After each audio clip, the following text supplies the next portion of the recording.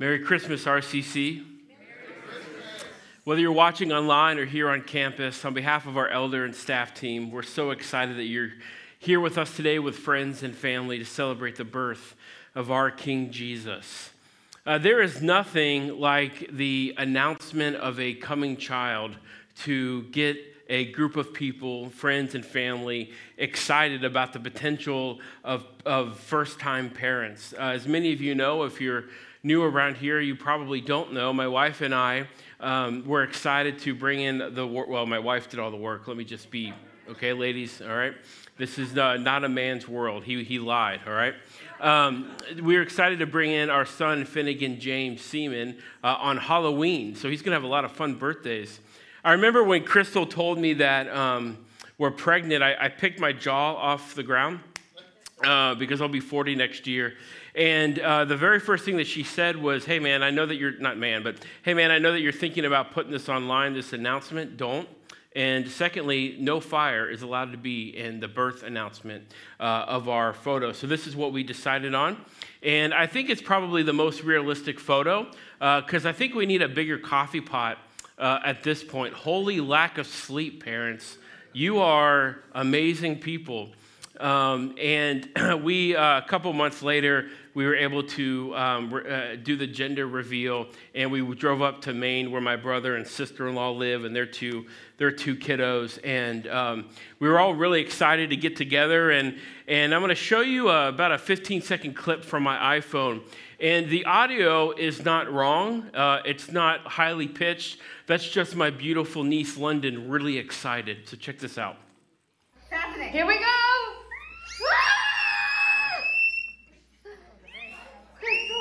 Crystal, I can't breathe. I can't breathe. Do you see anything? Stop. It's a boy!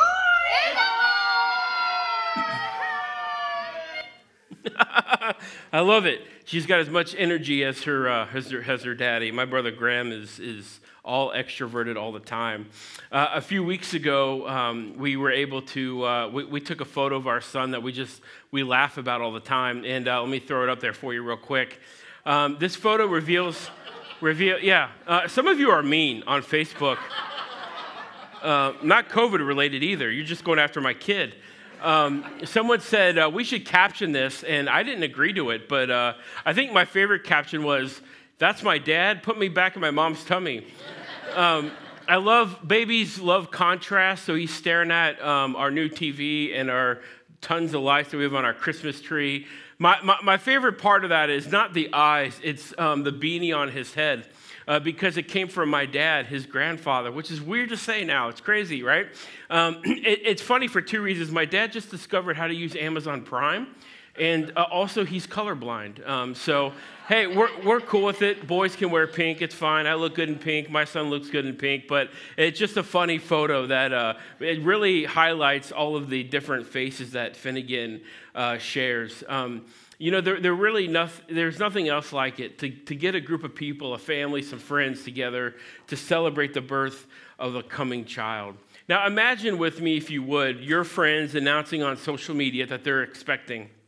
And you get excited, you call them or text them or DM them, and that happens over the weekend. And you get back home from work on a Monday, and you get some mail from the same friends, and it's basically the digital announcement just in print form. You're like, oh, that's sweet. They're sending it to everybody, and but you get home from work Tuesday, Wednesday, like every day leading up to the birth of their child, they're sending the same stinking announcement to your house.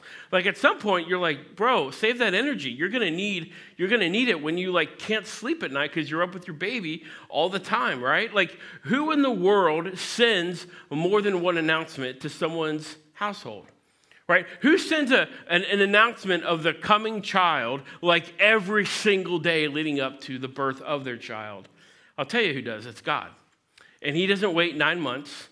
He doesn't wait a few weeks. He doesn't even wait a few years. We're talking, church, 700 years before Jesus was born. He's already making what theologians call messianic prophecies, these invitations of we're expecting. We're expecting a child to be born to the world, not just to be an irregular child, but to be the sin bearer and to take away the sins of the world. And this is one of many announcements of expectancy. So if you have a Bible or a smartphone, you want to go there with me, you're more than welcome to do so. The announcement is in Isaiah 9, verses 2 through 6. And it reads this: "The people walking in darkness have seen a great light. On those living in the land of darkness, deep darkness, a light has dawned. You have enlarged the nation and increased their joy. They rejoice before you as people rejoice at harvest, as warriors rejoice when dividing the plunder. For as in the day of Midian's defeat, you have shuttered the yoke," which is a teaching or a view of life. We call it a worldview today, but same thing as a yoke, "that burdens them. The bar across their shoulder, the rod of their oppressor. Every warrior's boot," you're like, where's the Christmas stuff? Hang with me. "Every warrior's boot used in battle and every garment rolled in blood will be destined for burning, will be fuel for the fire. For to us a child is born. To us a son is given, and the government will be on his shoulders, and he will be called Wonderful Counselor, Mighty God, Everlasting Father, and Prince of Peace." God is excited about the birth of his son, and he doesn't wait 9 months before Mary has Jesus. He begins hundreds of years before this. Now, Isaiah is doing some really difficult but very kind and gentle pastoral work. Because whenever you read the Old Testament, whatever narrative you're in the Old Testament, there's usually an enemy coming for them, right? Usually the enemy comes after us once we become Christians. And so Isaiah is using kind of different language, right? He uses language of the oppressor. He's talking about when the Israelites were in bondage under Pharaoh and Exodus, and the Egyptians were pummeling them. Here in this context, the Assyrians are going after them. And Isaiah is being a good pastor. He's addressing and calling out the fear that people have, not criticizing them for being fearful. Fear is a natural emotion in this thing that we're living in called life. And he's drawing their memory back to a God that delivered his people out of Exodus. And then he references Midian. Now, if you're familiar with the Old Testament, that's a head nod to the book of Judges, where God raises up judges to deliver his people who don't want a God, kind of do their own thing, sort of Mardi Gras. They repent, they want God, and it's this vicious cycle. And that's a reference to when God raised up Gideon, and what God did through Gideon and his leadership and his ministry. And what Isaiah basically is telling the Israelites is God will always deliver. In fact, God does some of his best work in the dark. And he still wants to be faithful to us today. I want to share with you 4 important aspects of this announcement, if I could. The first one is this. This announcement was sent early because people really needed hope. You know, God is not a God that says, hey, come to me with your problems. If I'm not busy enough, I'll take care of them. No, God's a God that wants to meet our needs right now.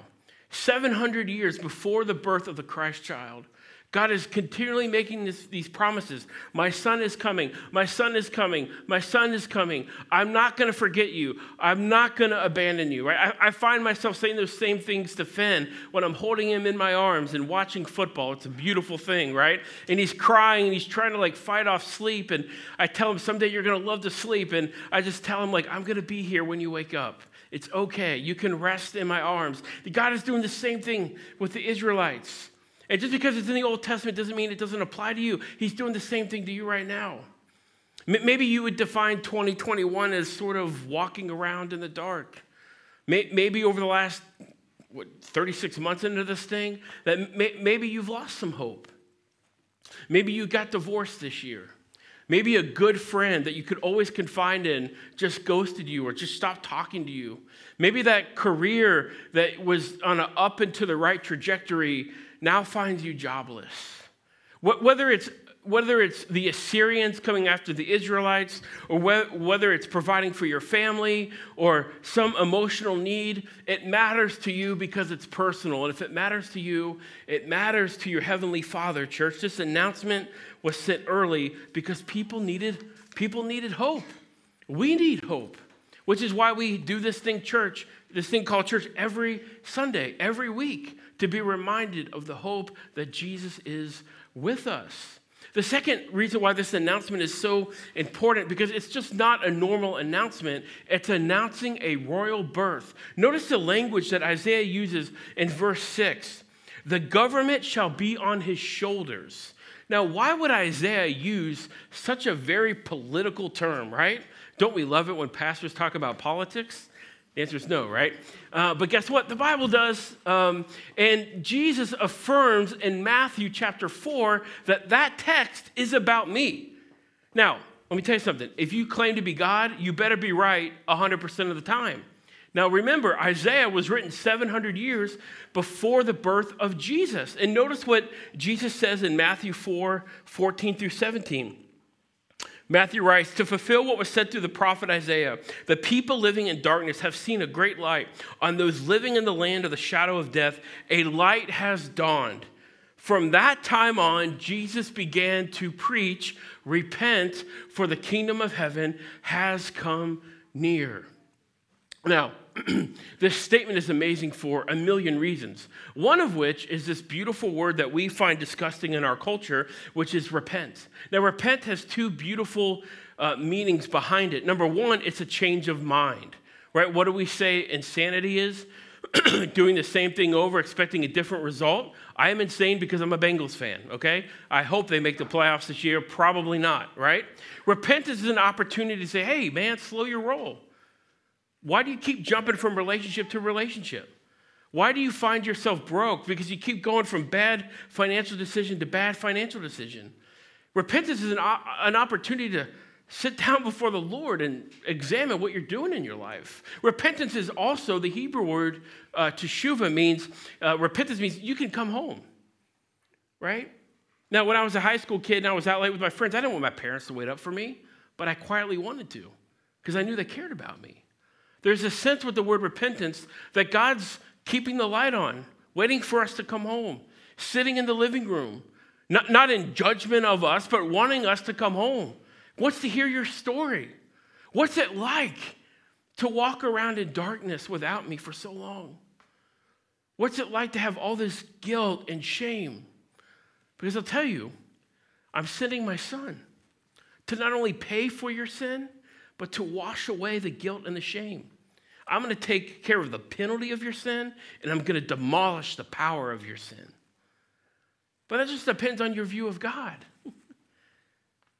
Is God some stoic, boring uncle in your family that really wants nothing to do with you?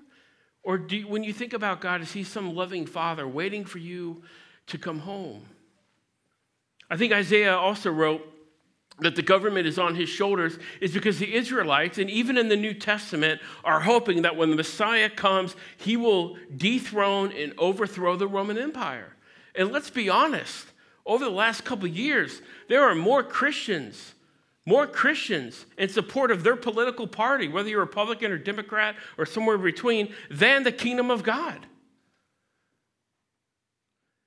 But notice what Jesus does with his politics. To be a politician, you have to be a public figure.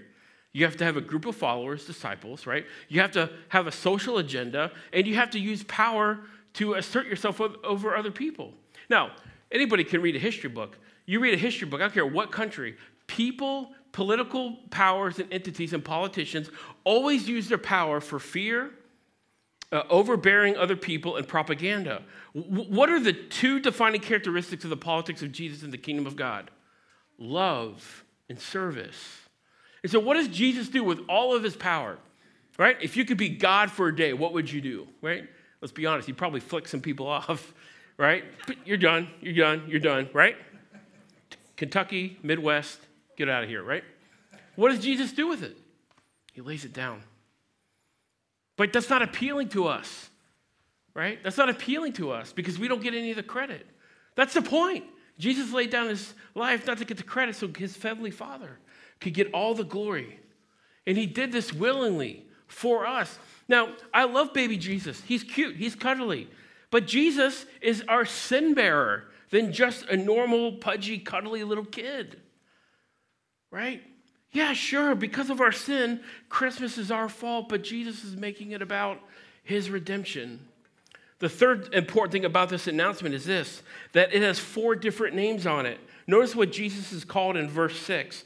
He'll be the wonderful counselor, the mighty God, everlasting Father, and Prince of Peace. Now imagine your crazy friends that mail you an announcement every day. What if they did this? They sent you an announcement and decided, we're going to tell our friends and family the name of our child. You open the announcement and it reads this: announcing the expectant arrival of our son, guitar shredding, future owner of the New England Patriots, marathon runner, Nobel Peace Prize winner, Frank. I mean, a little weird. Like, come on, guys, you're a little off your rocker. But Jesus isn't a normal baby. In the scriptures, a name wasn't just a name. It told you what that person was going to be about. And so Jesus is called a wonderful counselor, which means that Jesus will have a supernatural source of extraordinary wisdom. Now, why does that matter to you? Because it matters to you. It's good news to you if you need guidance in your life. Jesus is called a mighty God, which indicates that he is divinely strong and powerful, which means he can help the weak. He's called an everlasting Father, which indicates that he will care for people forever as a father cares for his children, which is incredible news if you find yourself alone or unappreciated this holiday season. And he's called Prince of Peace, which, I love this, indicates that Jesus will bring deep well-being and right relationships, which is good news if you sense a lack of peace with yourself or other people or maybe even God. Number 4, this announcement is filled with the names that only belong to God. This is what separates Jesus from all other historical figures. Jesus is called a wonderful counselor. Later in Isaiah, we're told that only God does, quote unquote, wonderful things. Isaiah 25. And that he uses wonderful counsel. Isaiah 28. Jesus is also called a mighty God, when one chapter later, the same title is only used of God himself in Isaiah 10. Jesus is called an everlasting Father. God is called the Father of his people throughout the Bible in Isaiah 63. And only God himself can truly be called the everlasting Father. Isaiah guarantees these things will happen, and these things will be born on the basis of God's passionate commitment to fulfill his promises and to fulfill his purposes. As Isaiah 9:7 says, the zeal of the Lord of hosts will do this. Man, God is pumped about you getting to have a relationship with the Christ child. He's so excited, like just kind of a cheesy dad, right? He's telling us, my son is coming, 700 years before he comes. May you, this Christmas, know that there's nothing quite like the announcement of a child expected to be born of parents that gathers a group of people, the church, to worship and to sing to King Jesus and to grow and learn his word. May you be reminded that whether you are in darkness or in light this holiday season, God wants you to come home. He has sent the invitation, and he will continually pursue you and send an invitation every single day. This is the story of Christmas. Man, there's nothing quite like the announcement of a forthcoming baby. Let's pray. Jesus, thank you so much for this beautiful reminder in a very old book that we probably don't read often. And yet your word is still true. You gave this promise to a group of people 700 years before it would even happen. Those people never physically met Jesus in the flesh, and yet you still came through for them. And you're still coming through for us, maybe not in ways that we want or prefer or pray for or ask for, but you're the God that is with us. Man, I pray, Jesus, that the people watching online or here on campus would maybe think a little bit deeper than just getting together as a family to feel good on the inside, to sing familiar Christmas songs, and really think about that this baby is our sin bearer. And it's such a sweet relief that we don't have to wonder in the darkness through our whole lives. We don't have to feel like we have to carry the load or be the sole provider for our family of every aspect of our family. God, may we be the kinds of people that receive your invitation. And if we've already received it, extend it to others. This is our prayer. In your name that we pray. Amen.